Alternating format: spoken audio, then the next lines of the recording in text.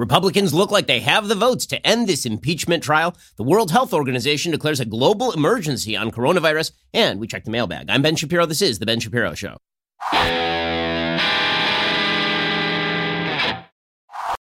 Today's Ben Shapiro Show is sponsored by ExpressVPN. Your online activity shouldn't be public. It belongs to you. Protect yourself at expressvpn.com/Ben. Alrighty, so we have reached the big day. Today might be the day when finally this whole impeachment thing that started all the way back in October and now is carried forward all the way to the beginning of February, it may be over today. The reason it may be over today is because it appears that the Republicans have the witnesses, have the votes to prevent further witnesses from testifying. I say further witnesses because all of the witness testimony from the House was in fact admitted as evidence in the Senate impeachment trial. So what you keep hearing from the media, which is that there were no witnesses, not technically true. There were witnesses, and many of the witnesses that were quote unquote called during the Clinton impeachment, it was the same thing. They were actually interviewed by the DOJ or by the House, and then those transcripts were admitted via video or via transcript to the Senate impeachment trial. So the idea there have been no witnesses is obviously not true. The question is, why are there no further witnesses? And that question, of course, was exacerbated by that supposed bombshell that John Bolton dropped, in which he suggested that the president was pretty explicitly making clear that he wanted to withhold Ukrainian aid in exchange for particular investigations from the Ukrainian government targeting events back in 2016 and Joe Biden and Hunter Biden and CrowdStrike and all the rest of it. So there was a big question coming up to Friday, coming up to today, as to whether Republicans were going to vote to admit additional witnesses. And as of this hour, effectively, there are a few different options, right? The Senate is supposed to convene about 1 p.m. today, East Coast time. So that means that there are a few different options that are sort of on the table here. Option number one is that the Senate votes not to bring in further witnesses, and then this thing is over, and by tonight, the Democrats have a few kind of holding pattern things they can do. They can hold up the vote on impeachment for maybe 12 hours or so. And by Saturday morning, this thing is over. And Monday, we begin fresh with the Iowa caucuses and the State of the Union address. It's a big week next week, regardless of what happens with impeachment. That is option number one. That one looks like the most probable at this point. Then there's option number two. Option number two is that there are 3 Republicans who vote in favor of further witnesses. And this is where things get kind of dicey, because if you get Mitt Romney and Susan Collins, both of whom have come out for further witnesses, and they are joined by Lisa Murkowski, then you have a 50-50 split in the Senate, assuming that everybody on the Democratic side shows up. Okay, if you have a 50-50 split, normally in the Senate, the presiding officer breaks the tie. And normally the presiding officer in any sort of Senate procedure would be the Vice President of the United States. But in an impeachment trial, the presiding officer is Chief Justice John Roberts. So you could end up with the unenviable scenario for Chief Justice Roberts, where he is the person who actually has to make the decision as to whether further witnesses are called, which throws him right in the center of a massive controversy, which, by the way, is the place that Chief Justice Roberts least likes to be. If you know one thing about Justice Roberts, he really, really hates being the center of attention. He really wants to, quote unquote, stand up for institutional legitimacy. He doesn't like to inject himself in politics. It's the reason that he let Obamacare be reclassified as a tax rather than as a fee. The reason he did that is because he specifically wanted to, quote unquote, not interject in the legislative process.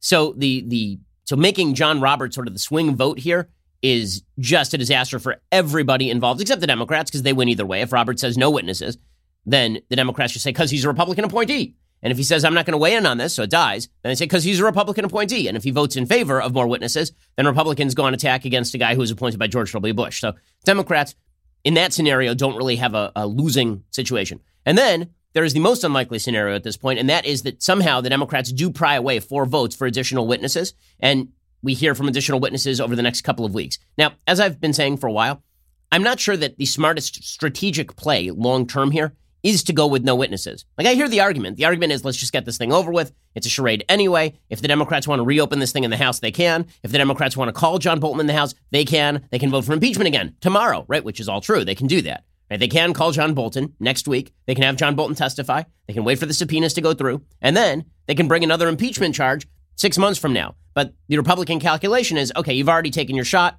If you take a shot at the king, you best not miss. You missed. It's over, right? That is sort of logic number one. And there is some merit to it. There really is. And then there is sort of logic number two, which is, okay, if they shut down the witnesses and then 2 weeks before the election, John Bolton goes on a speaking tour talking about all the stuff he would have said if he'd been allowed to testify, then that's not going to look good not only for Trump. Trump doesn't care, right? I mean, Trump is not really vulnerable on this score, but it doesn't look great for a lot of the purple state Republicans who voted against bringing witnesses. So it is a not risk-free move to simply vote to shut down the witnesses. Okay, we'll give you more of this story in just one moment, because then we are moving forward on the impeachment vote, probably by tomorrow, if all indicators as they are currently hold. First, let me tell you something about me. You look at me, do you see cowboy? Do you see cowboy? I don't see cowboy. You know, there's a picture of me that's been floating around online for years. I was in Texas, and I bought a cowboy hat. I'm leaning up against a truck. It's a Toyota. And it's been mocked widely because I'm about as urban a human being as it is possible to be. I've spent my entire life growing up in big cities. And I'll be honest with you, I do own a pair of cowboy boots. But the problem is, when I brought those cowboy boots home, they're, the ones that have like the stitching on them, and they're all kind of fancy. And my wife looked at me and she said, if you ever wear those out of the house, I will murder you. And then I said to her, you know what, though? I really love cowboy stuff. I really do. Like cowboy stuff, you have to know, I'm a huge fan of Westerns. I've seen like every Western ever made, basically. I read Western novels. Like the Great American West is a fantastic place. So having a good pair of boots that is subtle and that I can actually wear out and not be embarrassed as like a person who is not a cowboy would be great. And this is why I'm so excited about Tecovas. Tecovas cowboy boots are handmade with high-quality, full-grain leather by world-class boot makers. They're built to be comfortable right out of the box for every occasion, at home, in the office, out on the town. They have tons of timeless style. They're really subtle, okay? So as somebody who cannot get away with wearing like actual full-scale stitched cowboy boots and all of this, they have fashions that I can wear out and not be embarrassed. Not only not be embarrassed, they look great, right? I just pop my jeans over the top of them, and frankly, they look just like, they'll just like patent leather shoes. Or if I want to wear the boots just normally, they look like normal boots. I don't look ridiculous wearing around those boots. Not only do I not look ridiculous, I feel like I've engaged in Americana. They look really great. I mean, these are great looking boots. Tecovas cuts out the middleman. They sell direct to you at an honest price that is truly amazing for this level of quality. It's a quality boot. I've never worn that other pair of boots again, right? Tecovas is the only boots that I wear, and it looks great. I mean, listen, feeling a little bit Texas out here in swanky LA is pretty fantastic. So do what I did. Get yourself a pair of Tecovas cowboy boots today at tecovas.com/Ben. You can get away with it too, I promise. That's TECOVAS.com/Ben. Tecovas.com/Ben. These boots are great. They're really fantastic, and they're not going to cost you a fortune. They look great. Tecovas.com/Ben. Go check them out right now. Okay, so here's the way the vote is going to go. Republican, according to the Associated Press, Republican Senator Lamar Alexander of Tennessee declared late Thursday night he will oppose calling more witnesses in President Donald Trump's impeachment trial, all but dashing Democratic efforts for more testimony and pushing the Senate toward an imminent vote to acquit the president. And he put out a long Twitter thread explaining why it was that he was not going to vote for additional witnesses. And here's what he said. He said, I worked with other senators to make sure that we have the right to ask for more documents and witnesses, but there is no need for more evidence to prove something that has already been proven and that does not meet the U.S. Constitution's high bar for an impeachable offense. Okay, so the point he's making is the point I've been saying that Trump team should be making the whole time, right? Which is, yeah, the president engaged in a quid pro quo in which he requested investigations in exchange for military aid. The question is whether that is impeachable or not, given the fact that the United States does have a legitimate interest in the investigations, at least some of those investigations, and given the fact that the president of the United States was engaging in what is generally understood to be foreign policy. Now, if you don't like his foreign policy, you have an option to get rid of him. That comes in November.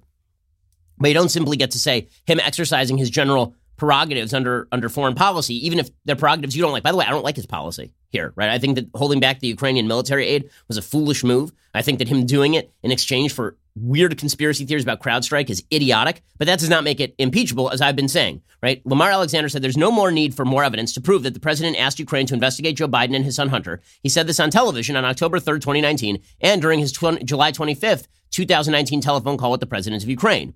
There's no need for more evidence to conclude that the president withheld U.S. aid, at least in part, to pressure Ukraine to investigate the Bidens. The House managers have proved this with what they call a mountain of overwhelming evidence. There is no need to consider further the frivolous second article of impeachment that would remove the president for asserting his constitutional prerogative to protect confidential conversations with his close advisors. It was inappropriate for the president to ask a foreign leader to investigate his political opponent and to withhold U.S. aid to encourage that investigation. When elected officials inappropriately interfere with such investigations, it undermines the principle of equal justice under the law. But the Constitution does not give the Senate the power to remove the president from office and ban him from this year's ballot simply for actions that are inappropriate. The question then is whether or not whether the president did it, but whether the U.S. Senate or the American people should decide what to do about what he did. I believe that the Constitution provides that the people should make that decision in the presidential election that begins in Iowa on Monday. The Senate has spent 9 long days considering this mountain of evidence, the arguments of the House managers and the president's lawyers, their answers to senators' questions, and the House record. Even if the House charges were true, they do not meet the Constitution's treason, bribery, or other high crimes and misdemeanor standard for an impeachable offense.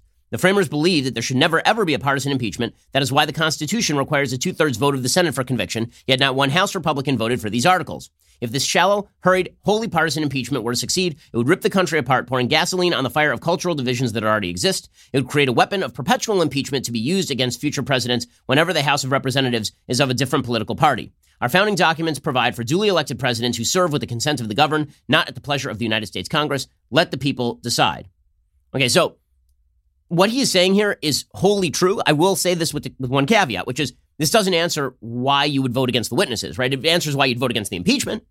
It answers why you would not vote to impeach the president. But the Democrats are saying, okay, well, what if John Bolton were to come forward and testify that the president told him he was going after Joe Biden because he was afraid of him in 2020? Would that change your math at all?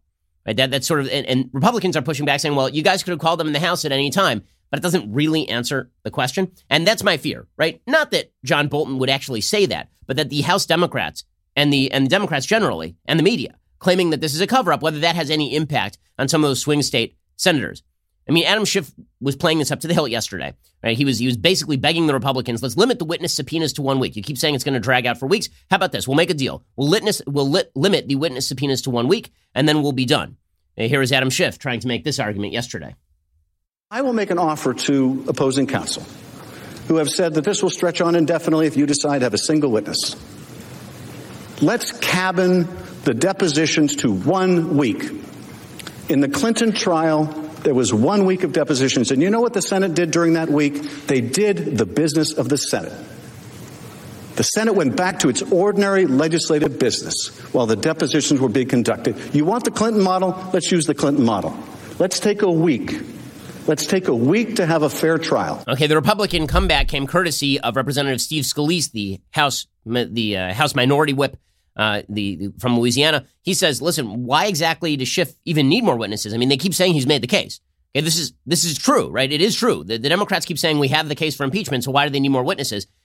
That is a good point, right? The point that Democrats made their strongest case. The case is not good. And so we're not going to make their case for them. Like if they want to take this up in the House again, they can take this up in the House again. That's the House's job. This is not a bad argument from Scalise.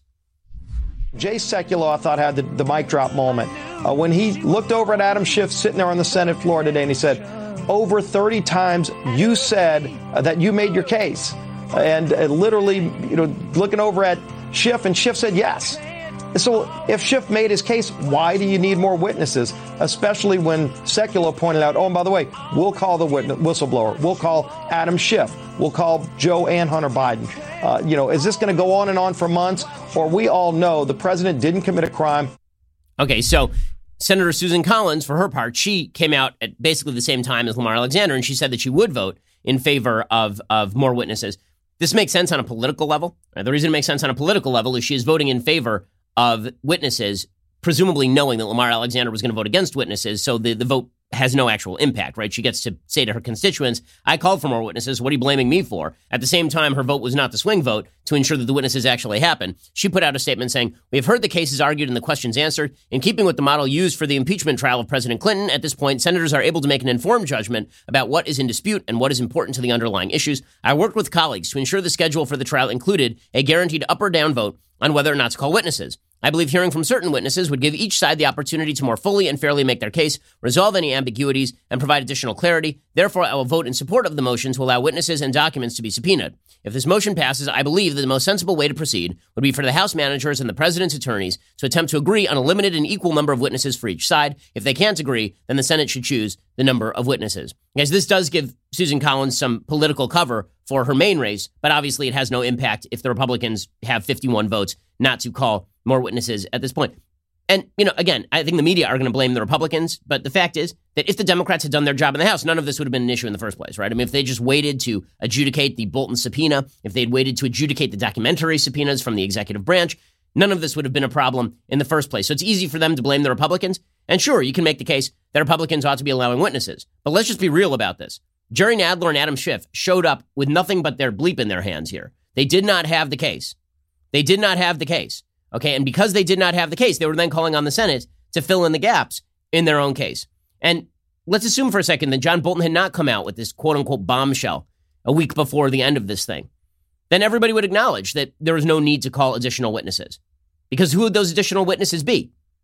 Okay, it was just because Bolton spoke up that this became a hot issue. Now, the reason I've been saying that maybe Republicans should consider additional witnesses is not because I believe it would change the outcome. In fact, I've said precisely the reverse. I don't think it would change the outcome. The only reason that I've suggested that it might be a good idea to allow the calling of additional witnesses is because you want everything out right now, because you don't want it all coming out later via another channel and hurting the senators who voted against allowing the witnesses in the first place. And you can see the media already building up to this, right? Carl Bernstein of Woodward and Bernstein fame, he was on television last night, and he was suggesting it's a cover-up.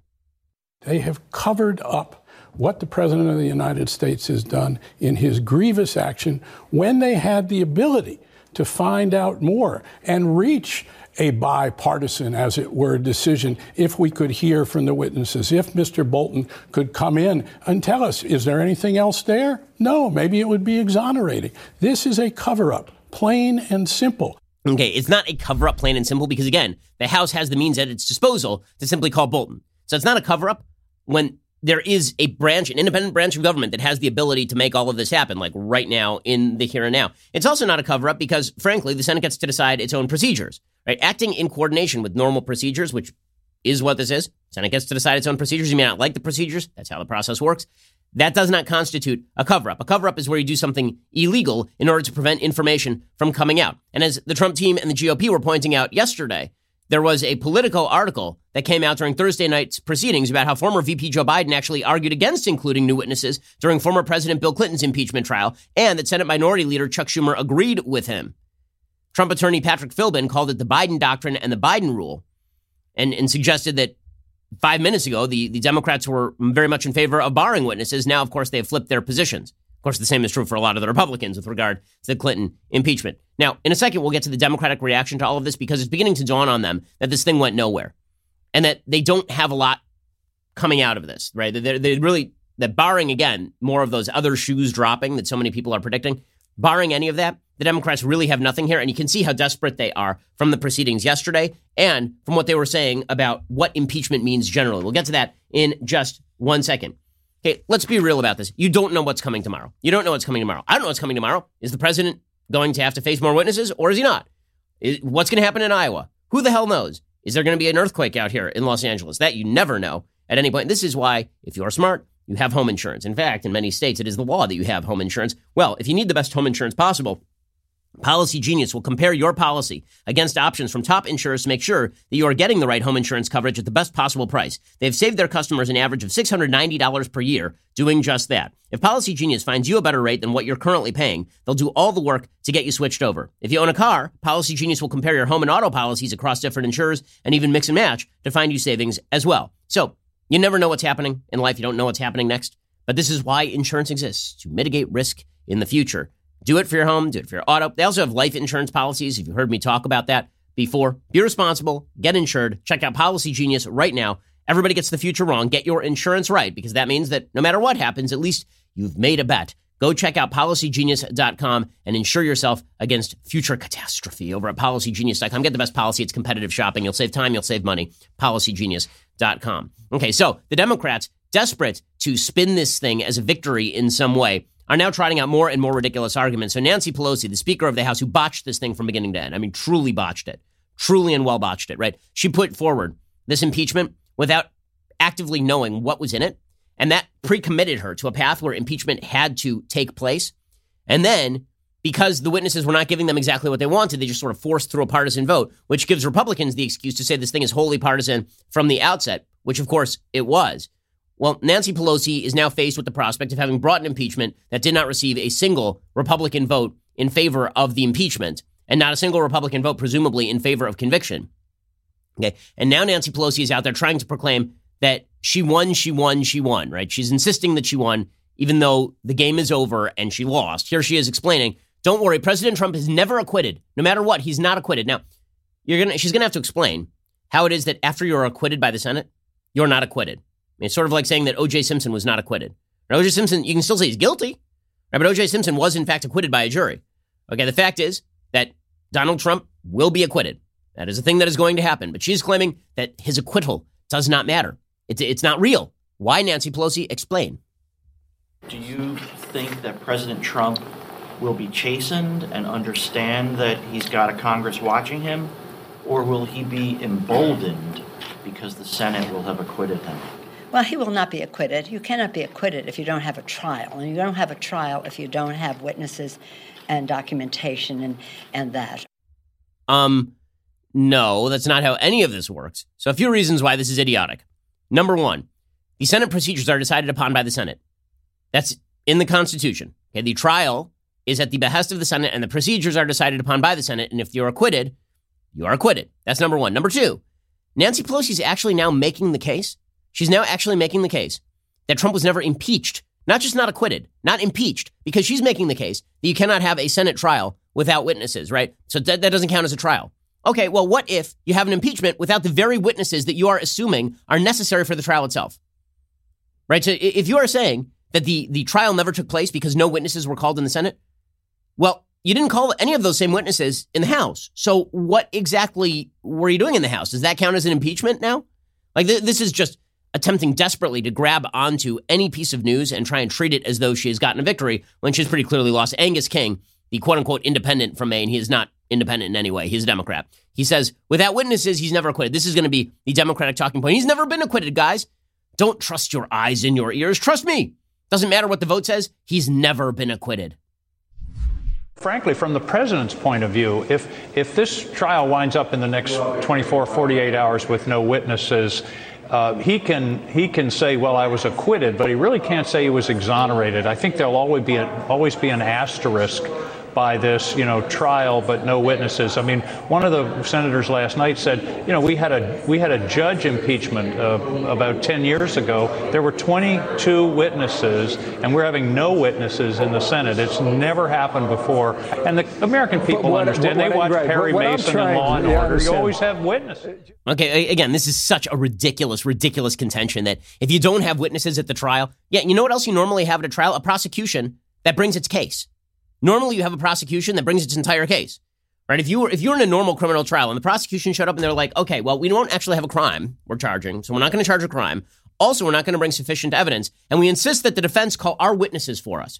We insist that in no way is a Senate trial comparable to a criminal trial. So suggesting that a trial has not taken place because you didn't get the witnesses that you wanted, that you were fully capable of calling in the House, is an absurdity on its face. But this is what the Democrats have been relegated to because they lose. Okay, they lose. This is over. They lose. Speaking of losers, Elizabeth Warren tried to get in a final shot here at Chief Justice John Roberts. She is just awful. She's truly an awful human being. So Elizabeth Warren was what they do over in the Senate during the trial is they submit their questions to John Roberts, who sits there and reads the questions out loud, like all of these people are contestants on The Price is Right or something. And here is John Roberts reading Elizabeth Warren's question, which is designed to, quote unquote, humiliate John Roberts. And of course, the left is like, look at her humiliating John Roberts. Yeah, except you know what's going to happen after this is over? John Roberts is going to go back to his life tenured seat on the Supreme Court and get to wear that robe around all day. And Elizabeth Warren is going to lose in Iowa, and then she's going to lose in New Hampshire, and then she's going to lose everywhere. And she's going to go back to being an elderly senator from Massachusetts. That's what's going to happen after all of this. So the humiliation visited upon John Roberts. First of all, nothing can humiliate John Roberts worse than his own judgment in the Obamacare case. But beyond that, truly, this is puerile nonsense. Question from Senator Warren is for the House managers.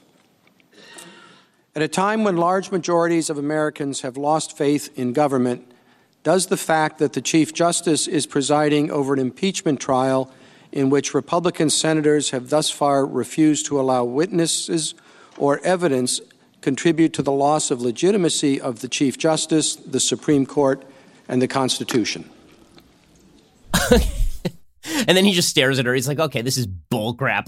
You're asking the House managers how humiliated I am. Like, what absolute horsepucky. Serious nonsense. Honestly, I'm more interested in what watch he's wearing. That looks like a nice Breguet that he's got on his wrist right there. I'm a bit of a watch guy. So that's a nice watch there, John Roberts.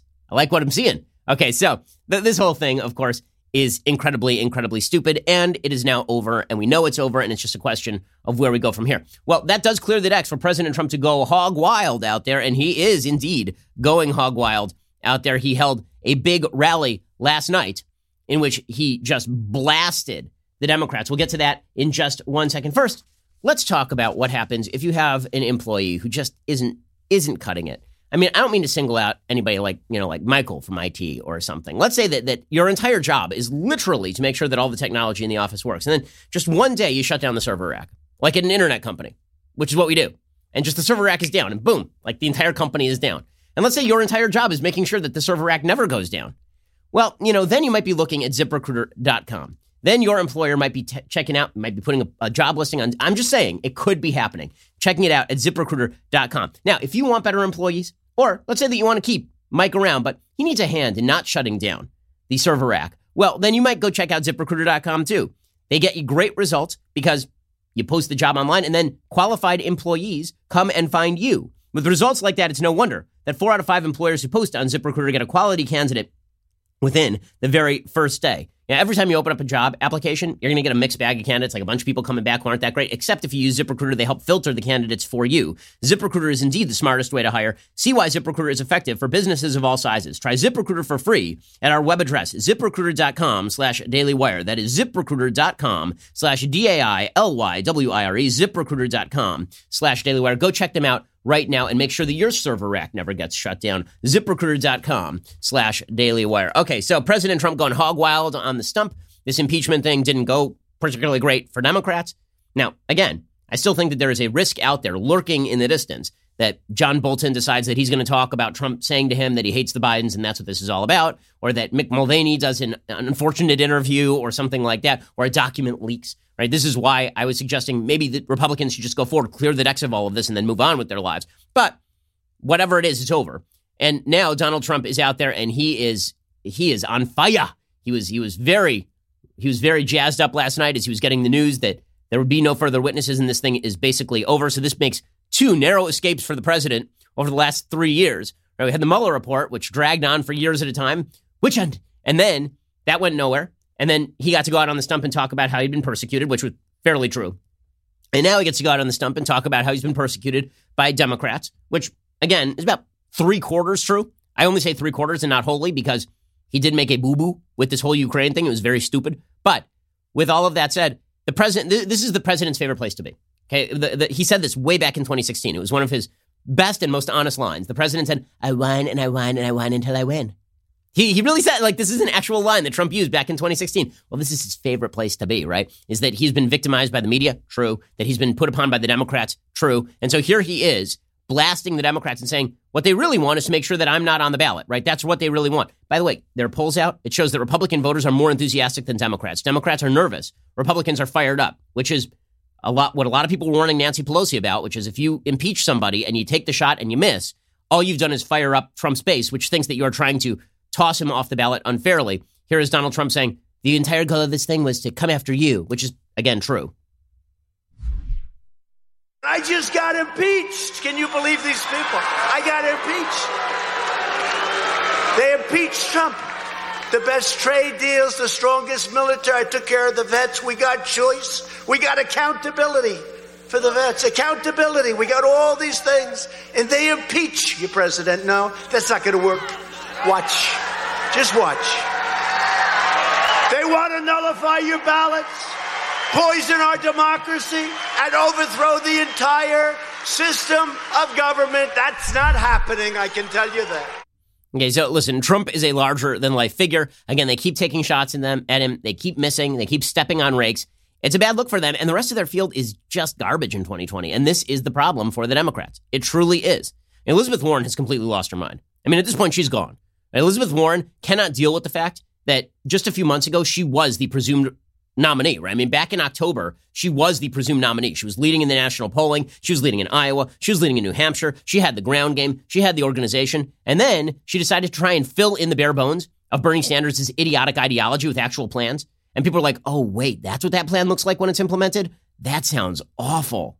That sounds like garbage. And she started to plummet in the polls. And so now she has gone right back to the Kamala Harris well. And she is pandering so hard. I mean, she is pandering like a panda bear eaten at a Chinese wildlife market. I mean, she is just really going for it. Here is Elizabeth Warren pandering harder, starring Bruce Willis. I'm going to have a Secretary of Education that this young trans person interviews on my behalf.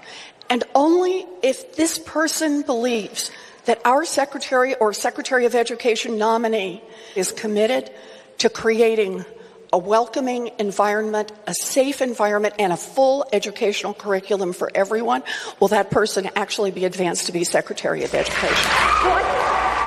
Pander hard with a vengeance. My God. Credit to producer Mike on that call. My goodness. Look at that. That is just, and people are cheering. Woo! We're going to find somebody, a child with gender dysphoria. And we're going to have that child, that 7-year-old child with gender dysphoria. I am Jazz. We're going to have that child interview the prospective Secretary of Education to tell us what national policy should be with regard to locker rooms and LGBT education. Senator Elizabeth Warren. Now, if she really wants to do this, honestly, Elizabeth Warren should, here's what she should announce. Senator Warren, if she really wants to win this thing this way, she needs to announce that her vice presidential pick is going to be a trans Native American, half Native American, like her, half Native American, 1/4 Chinese, 1/4 African American, 1/8 Latinx, disabled person with vitiligo. That person is going to be her vice president. And then she promises that because that person has the most knowledge of the world affairs, because that person is the most sensitive to everybody's needs, that she will then resign as president and that person will become president. Right? That is the most woke thing that she could do. She could give up her white woman slot to a minority. She could do this. She can make this happen. We can find the most intersectional human being in existence. She can nominate that person as her vice president. She can pledge that if elected, she will then resign and hand over all power to the trans little person so that they can shape American policy. And this is crazy. Like, who is she appealing to? Who is the population like, oh my God, now I'm voting for her. Now that she's said that. And look at her. She's so enthused. She's like, yeah. She got the hair shaking and everything. Wow. It's going to be so sad when she loses. And then Ann Taylor Loft has to put all those sweaters on at half off because the market for the Elizabeth Warren sweaters are just gone. So that's exciting stuff. Meanwhile, speaking of delusional people, so it turns out that Michael Bloomberg is going to drop $100 million on ads attacking Donald Trump in just 2 months. According to the Drudge Report, Bloomberg has already spent more than $100 million just on ads that attack Trump. And that does not include the nearly $100 million more that Bloomberg has spent on ads on his own behalf. And it's true. I mean, if you watch YouTube or Hulu, if you watch any of these things that have ads on them, there will be an ad for Mike Bloomberg. I have personally seen 3 ads for Michael Bloomberg. Okay. And like that's amazing. He is drying up the market. He's blowing out the market. It's pretty incredible. Meanwhile, national polling, Sanders is now leading an NBC Wall Street Journal national poll. So Joe Biden is getting desperate now, and Joe Biden is starting to open up the guns on Bernie Sanders, saying he's a Democrat, Bernie Sanders is not a Democrat. Yeah, good luck with that. The entire pitch for Bernie Sanders is that he's not a Democrat. This is like Jeb Bush saying to Donald Trump, I've been a lifelong Republican, you're not a Republican. The entire appeal of Donald Trump is that he was running from outside the party infrastructure and that he was shaking things up and bringing something new.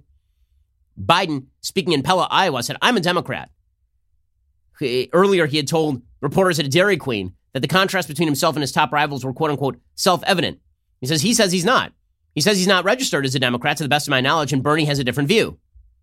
So everybody is sort of going at each other now. But the fact is that Biden is old, Biden is decrepit, Biden is barely holding it together at this point. And so I do not think that he can hold off Sanders. I just don't. I think that Sanders is going to win Iowa. I think that Sanders is going to win New Hampshire. Again, the polling in Nevada is super slim. That is the next state, and it's a caucus state, which tends to favor Bernie Sanders because caucus is all about enthusiasm and turnout. The only poll taken in the last month with regard to, or the last 3 weeks with regard to Nevada, had Biden and Sanders dead even. The only state, I've been saying this for years, ever since Rudy Giuliani set up the quote-unquote Florida firewall in 2008. By the time you hit the firewall, it was gone, right? Anytime you have a candidate who sets up an electoral firewall, the firewall is breached every single time. Hillary was talking about how she had the blue firewall in Michigan and Wisconsin and Pennsylvania. Boom, gone. As soon as you have a candidate who is talking about a firewall that requires, a full month of losing in order to reach the firewall, that firewall is not going to exist. So right now, Joe Biden's firewall is in South Carolina because that's really the first state where a significant percentage of the vote is black. I mean, and he is wildly outpacing Bernie Sanders among black voters, but the latest polling in South Carolina was only done on January 8th. So it hasn't captured anything that has happened in the last 3 weeks. Right now, the betting markets have Sanders as a fairly heavy favorite to be the nominee for the Democratic Party, which is just unbelievable. I mean, it truly is incredible. Now, maybe the field consolidates. Maybe Elizabeth Warren drops out. Maybe some of those votes go to Joe Biden. Maybe Pete Buttigieg drops out. Some of those votes go to Joe Biden. But by the way, if Elizabeth Warren drops out, there's just as good a shot that Elizabeth Warren's voters move over to Bernie Sanders. So right now, you got to be seeing this geriatric communist as the guy who is the greatest threat to take the Democratic nomination. And the reason I call him a communist is because I would like to see him, before I start just signing on to the idea that he is pro-capitalism, I'd like to hear him say like a nice word about capitalism, like one would be good. Maybe revise his support for various communist regimes over the last 60 years. Maybe explain why he was wrong in the 1970s to support nationalization of every major industry in the United States, ranging from banks to the energy industry. Like, I would love to hear him explain what changed. And if you say, well, he's not calling for that stuff anymore, right, so explain what changed. Explain what changed your mind, why you were wrong in the first place. How's nobody ever asked him this stuff? But, that's where things stand right now with Bernie, and Bernie's got the momentum. He does. And him being off the campaign trail is not terrible for him. It isn't, because Joe Biden is still wandering around somewhere in Iowa trying to gather votes. This thing is wide open at this point my goodness. Geriatric socialist versus Donald Trump. This is going to be, what a year this will be, gang. We've already had a conflict in the Middle East with Iran attacking American bases. We've already had the president of the United States impeached, and we are not even in February yet. Wow, you thought 2019 was wild. Okay, in just a second, we're going to get to coronavirus. Turns out, folks, don't eat bats. I know.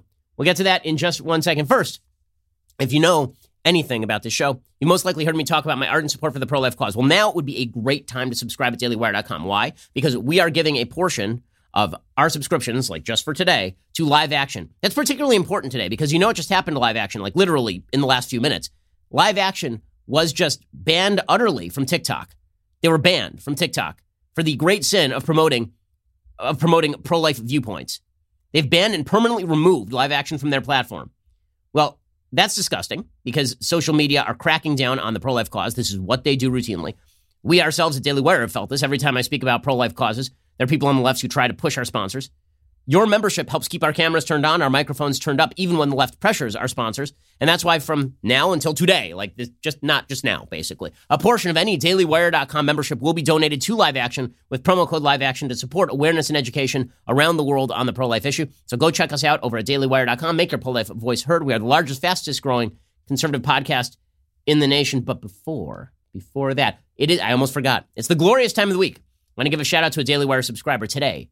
That would be Travis on Instagram, who understands the importance of having the right equipment to get you through the brutal Michigan winter. In this picture, Travis's elite beverage vessel is on a job site nestled in a mound of dirt and snow next to an excavator. The caption reads, "Thanks for keeping my coffee warm on these cold days.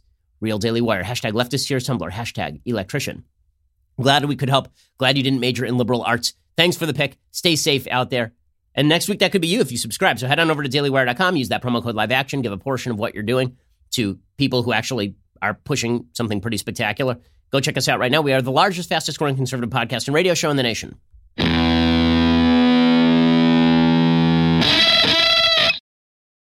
Meanwhile, things are getting pretty horrific surrounding this coronavirus. So I'm always one of these people who says, like, don't panic until it's time to panic, because the time that you've wasted worrying is never receivable. You don't get it back on the other end. Okay, but I will say that this is starting to look not so great. The State Department is now telling Americans not to travel to China at all. They've issued a travel advisory because of the public health threat posed by coronavirus. The WHO has declared the coronavirus outbreak a global health emergency. They declared that on Thursday. Apparently, there are now over 200 dead. There are over 9,000 diagnoses of this. Just by contrast, the SARS virus, I believe over the course of an entire year, had about 8,100 diagnoses. So this thing is spreading a lot faster than the SARS virus did. I've seen estimates that put the death rate from this virus at around 2%. The problem is you don't actually know what the rates are because the Chinese government lies. So we have no idea how many people are actually dead. We have no idea how many people have actually obtained the virus. And the biggest problem with this virus is we don't actually know how it is crossing human to human. Is it liquid transmission, right, the way that Ebola is, for example? Or is it aerial transmission, which is a lot scarier, right? Like the flu, like you sneeze in a room and suddenly somebody could get it, or you breathe on something and somebody can get it. Right? That, of course, would be incredibly frightening. The fact is that we do have human-to-human transmission outside of China. This has happened in the United States when a person who came back from China gave it to her husband. Beyond that, we also know that the coronavirus is is giving people sort of secondary conditions. A lot of people who are dying are dying of various other sort of conditions that are contingent upon the having of the coronavirus in the first place. The biggest problem is, of course, that they are now reporting that you can get the coronavirus. You can actually get the coronavirus from somebody who's asymptomatic. So somebody who's walking around, they appear to be perfectly healthy, but they are a carrier for the coronavirus. That makes it nearly impossible to stop the transmission. And because you can't even quarantine people, you don't know if they have it or if they don't have it. So once it spreads, it's going to be very difficult to stop at this point. All of this is scary as hell, obviously, but important to note, again, that in the United States, there were 3.7 million diagnoses of the flu just at the end of the year, and some 3,000 people died of the flu or conditions related to the flu just at the very end of last year. So we're not anywhere near that scale at this point. With that said, this is not good news. This particular case in which a person transmitted asymptomatically, it was described from Germany, and it could help resolve one of the major unknowns about the virus. As of Thursday night, it had infected nearly 10,000 people in China alone and killed 213. About 100 more infections have been reported in 18 other countries, but no deaths. Now, what we have to know is why people died in China. Did they die from lack of medical care because China is a garbage country run by a communist regime?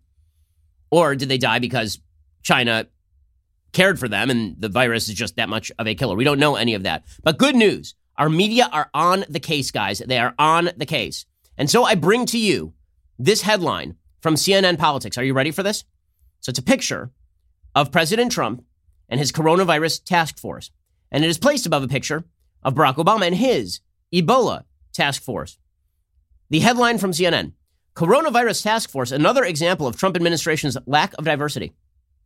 I'm not kidding you. This is not a parody. The CNN is complaining that the people on the coronavirus task force are not diverse enough. Because that's what I want.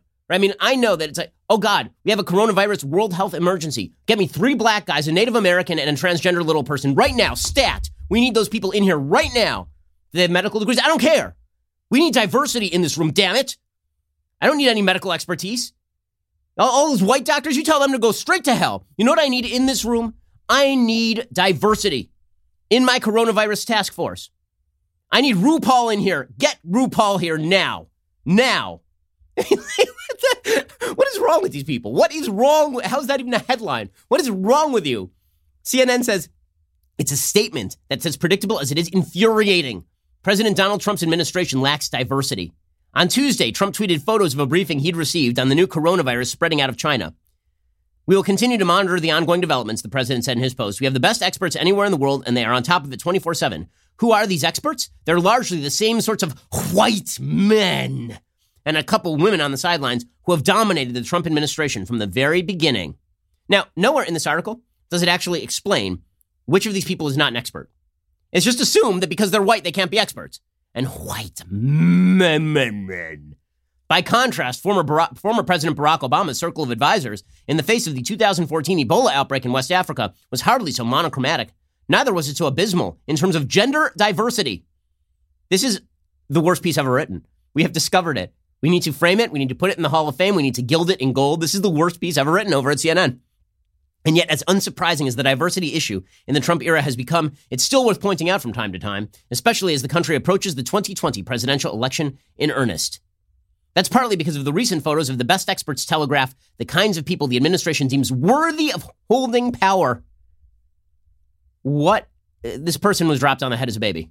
Like Brandon Tensley, I don't know what happened to you, sir. Please seek medical attention ASAP from the diverse doctor of your choice. Please. Your hot take is that the doctors who are trying to solve the coronavirus problem are too white. That's your hot take. You're looking for some rip on Trump, and it's like, oh, well, all these doctors he's got here talking about how to stop a global pandemic. He needs in here right now the cast of Project Runway. Get them in here right the hell now. Like, what? Okay, speaking of stupid media coverage. So, producer Colton made me aware of this idiotic report. I'm not even sure who this person is. Who is this person, Colton? I have no clue who this guy is. ASAP Science. Okay. And this person put out a video. We know that he is supposedly intelligent because he's wearing glasses. That's pretty much our only indicator. And also because he buttons the top button of his polo shirt, which even I, a tried and true dork, do not do. In any case, He did a video called Coronavirus and Racism. Now, here's the thing. He's about to claim that if you think that it's a bad idea to eat a bat, it's because you're a racist.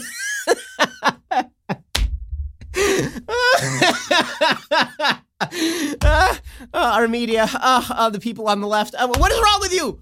What is wrong with you? Can't they just say it's a bad idea to eat a bowl of bat soup? It's a bad idea. Like, I understand that you're all bat bleep, but can you just, like, really? Come on. Okay, let's listen to this idiot for a second.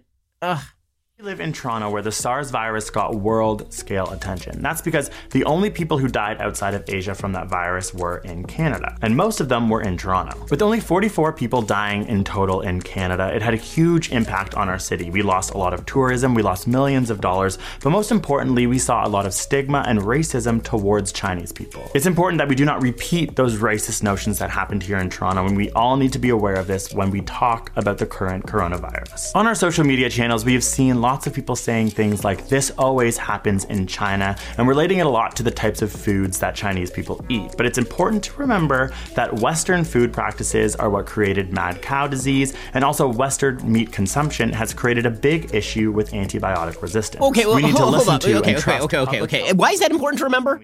Exactly. Like, why? It turns out that the last several global pandemics have come from outside the West, right? We've had Ebola, which happened in Africa, and then we've had SARS, which happened in China, and then we've had this, which happened in China. I believe MERS started in China as well. And that has nothing to do with Chinese people being Chinese. It has to do with don't eat a frickin' bat. Right? I'm not the person, by the way, saying don't eat a frickin' bat. That would be like every scientist you know. Don't eat bats, gang. You know, it turns out that domesticated animals, you rip on American meat consumption. Okay, here's the thing about domesticated animals. Typically, domesticated animals have had a lot of disease bred out of them for years, and there may be other problems associated with it. But you know what's one problem that's not associated with that? The wild diseases you get from eating like a meerkat. Like, it turns out that when you eat weird animals, bad crap can happen. And listen, I'm a person with one of the most religiously restrictive diets on the planet, right? I keep kosher, which means that we think pigs are exotic. But like, if you think that you are going to, like, take a chomp out of a cobra, and this is somehow a great idea, and that it's racist for me to say that somehow it's racist for me to say, please, do not go into the forest and tear that lemur off a tree and just take a chunk. Please don't do that. If that's racist, what does that have to do with being Chinese? It has to do with cultural practices that involve eating wild animals that, by the way, the Chinese government is trying to ban right now. And so if it's racist, then why is the Chinese government trying to ban it? Last I checked, the Chinese government is Chinese and filled with Chinese people. But apparently, the Chinese government is now racist against Chinese people because they're saying, please, don't eat the frickin' bat. Like, this is wild. CNN reporting, in Western markets, suppliers can buy beef, chicken, pork, and if they're lucky, perhaps some duck or bison. But the options in China can be a bit more exotic. Vendors in small city markets often sell wild animals, including rodents, yak, snakes, and even porcupines. And experts say that makes them far more dangerous. The meat could contain deadly pathogens like the coronavirus. CNN, racist. If you say that guy should not eat a porcupine, it's because you hate the Chinese. Breaking news. It's amazing. Racism is everything now. There was this whole controversy yesterday over Pete Buttigieg suggesting that America is driven by heartland values. And people were like, Pete Buttigieg is racist because when he says heartland values, he means not black people. And it's like, what the hell are you talking about? It is hilarious to watch, though, by the way, as the media take the exact same position on Pete Buttigieg they took on Ted Cruz. Right? Remember when Ted Cruz suggested that there's a difference between quote unquote New York values and heartland values? And people were like, he's saying because of Jews. And I was like, no, it's because New York has different moral values than people in Indiana. They do. And also, like, who do you think Pete Buttigieg is talking about? Typically, the moral values that people are talking about when they say heartland values, very often they have to do with values with regard to sexual activity. Pete Buttigieg is a gay man who lives in Indiana. So he ain't talking about that. He's talking about, like, heartland values means, like, hard work, you go out on a tractor. Like, we all know what he's talking about. He's talking about a Budweiser commercial. That's what he's talking about. And the entire media was like, oh, it's racist. He means not black people. No, he doesn't. Cut it out. Okay, it's not racist to say, don't eat the frickin' bat. It's not racist to say, you know that rat crawling around in your attic? Please do not pull it down and roast it over a spit and take a chomp. It is not racist to say heartland values. Everybody loosen up a little bit because you're making the world a stupider place. Like, each and every day a stupider place. Donald Trump's task force is not diverse enough. It's racist to say that you shouldn't take it's racist to say now that if you go to the LA Zoo and you take a walk around and you see it as a dinner menu, that maybe this is a bad idea. What in the... You know what, honestly, Maybe the coronavirus should come for us all. Maybe we've reached that point. Maybe it's just time, guys. Maybe we should all sign up with Policy Genius and let the coronavirus take us. Just come on, bring it. Like, we have reached peaks.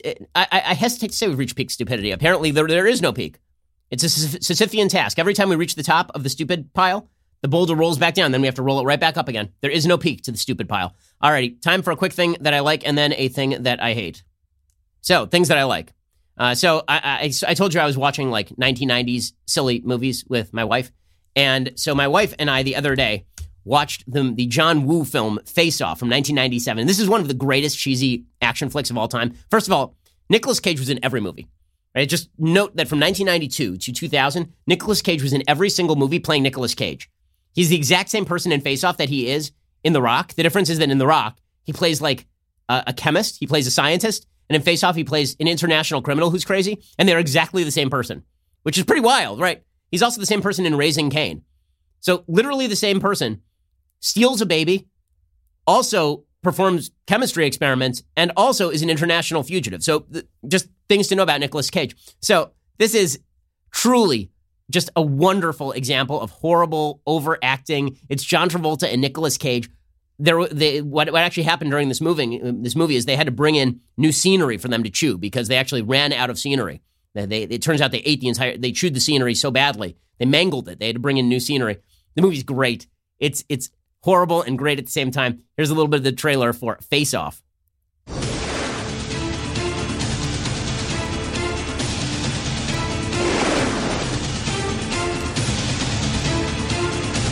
Yeah, slow motion, man. This is in the 1990s. Explosions, slow motion, people falling off speedboats. Nicolas Cage and John Travolta looking at each other. Yeah. He's also in Con Air. I'm just going to point that out. Like Nicolas Cage in every single movie. So the whole premise of the film is that people can switch faces. And so John Travolta, in order to stop Nicolas Cage, has to become Nicolas Cage. And then Nicolas Cage finds out that this is what's been happening and he becomes John Travolta. And it's John Travolta acting like Nicolas Cage and Nicolas Cage acting like John Travolta, which is to say both of them just overacting, and it's phenomenal. It's phenomenal. So go check out, if you want a dumb movie this weekend, go check out Face Off. It is fantastically dumb and also fantastically enjoyable. You know what?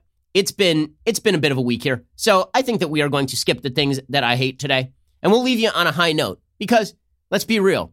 You can go watch Face Off and worry about the coronavirus this weekend. Just try to stay indoors. Please try not to eat the household pets if you can avoid it. Like, if you just don't eat your cat, okay? Like, that's not a racist thing, okay? Really, like, just make sure that whatever you eat is safe enough that you would have a child eat it. Don't go to any wildlife markets over the weekend. That's not anti-Chinese. It just means don't go, please, do not go to the nearest pound and find the wildlife center and then just take the tarantula and take a bite out. Like, please just don't do that, okay? Please. We'll be back here next week. Presumably, when we come back, impeachment will be over. So we'll give you all the updates then. And then we'll be heading into Iowa, which happens on Monday, right? Monday is the Iowa caucuses. And the State of the Union is Tuesday. Wow, a lot going on. So make sure that you rest up because next week it's going to be a barn burner. I'm Ben Shapiro. This is The Ben Shapiro Show. If you enjoyed this episode, don't forget to subscribe. And if you want to help spread the word, please give us a 5-star review and tell your friends to subscribe too. We're available on Apple Podcasts, Spotify, and wherever you listen to podcasts. Also, be sure to check out the other Daily Wire podcasts, including The Andrew Klavan Show, The Michael Knowles Show, and The Matt Walsh Show. Thanks for listening. The Ben Shapiro Show is produced by Colton Haas, directed by Mike Joyner, executive producer Jeremy Boring, senior producer Jonathan Hay, supervising producer Mathis Glover and Robert Sterling, assistant director Pavel Wydowski, technical producer Austin Stevens, playback and media operated by Nick Sheehan, associate producer Katie Swinnerton, edited by Adam Sayevitz. Audio is mixed by Mike Coromina. Hair and makeup is by Nika Geneva. The Ben Shapiro Show is a Daily Wire production. Copyright Daily Wire 2020. On the Matt Walsh Show, we're not just discussing politics. We're talking culture, faith, family, all of the things that are really important to you. So come join the conversation.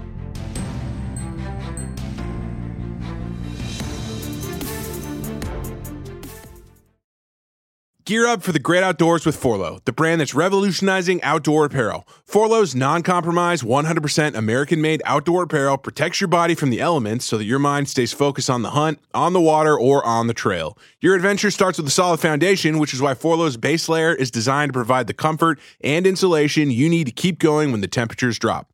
Their uniquely breathable down layer ensures that you stay warm without overheating. And since proper protection goes beyond insulation, the final layer, a waterproof shield, completes the system. From UPF sunblocking material that shields you from harmful rays to Polygiene technology that masks your scent, Forloh's innovative designs and cutting-edge material ensures that you can focus on the adventure, not the elements. Their commitment to innovation and American craftsmanship will carry you beyond the known and into the unknown, where the journey truly begins. Get the most out of your time in the outdoors and go to forloh.com and use code DailyWire for 20% off your purchase. That's forloh.com, code DailyWire.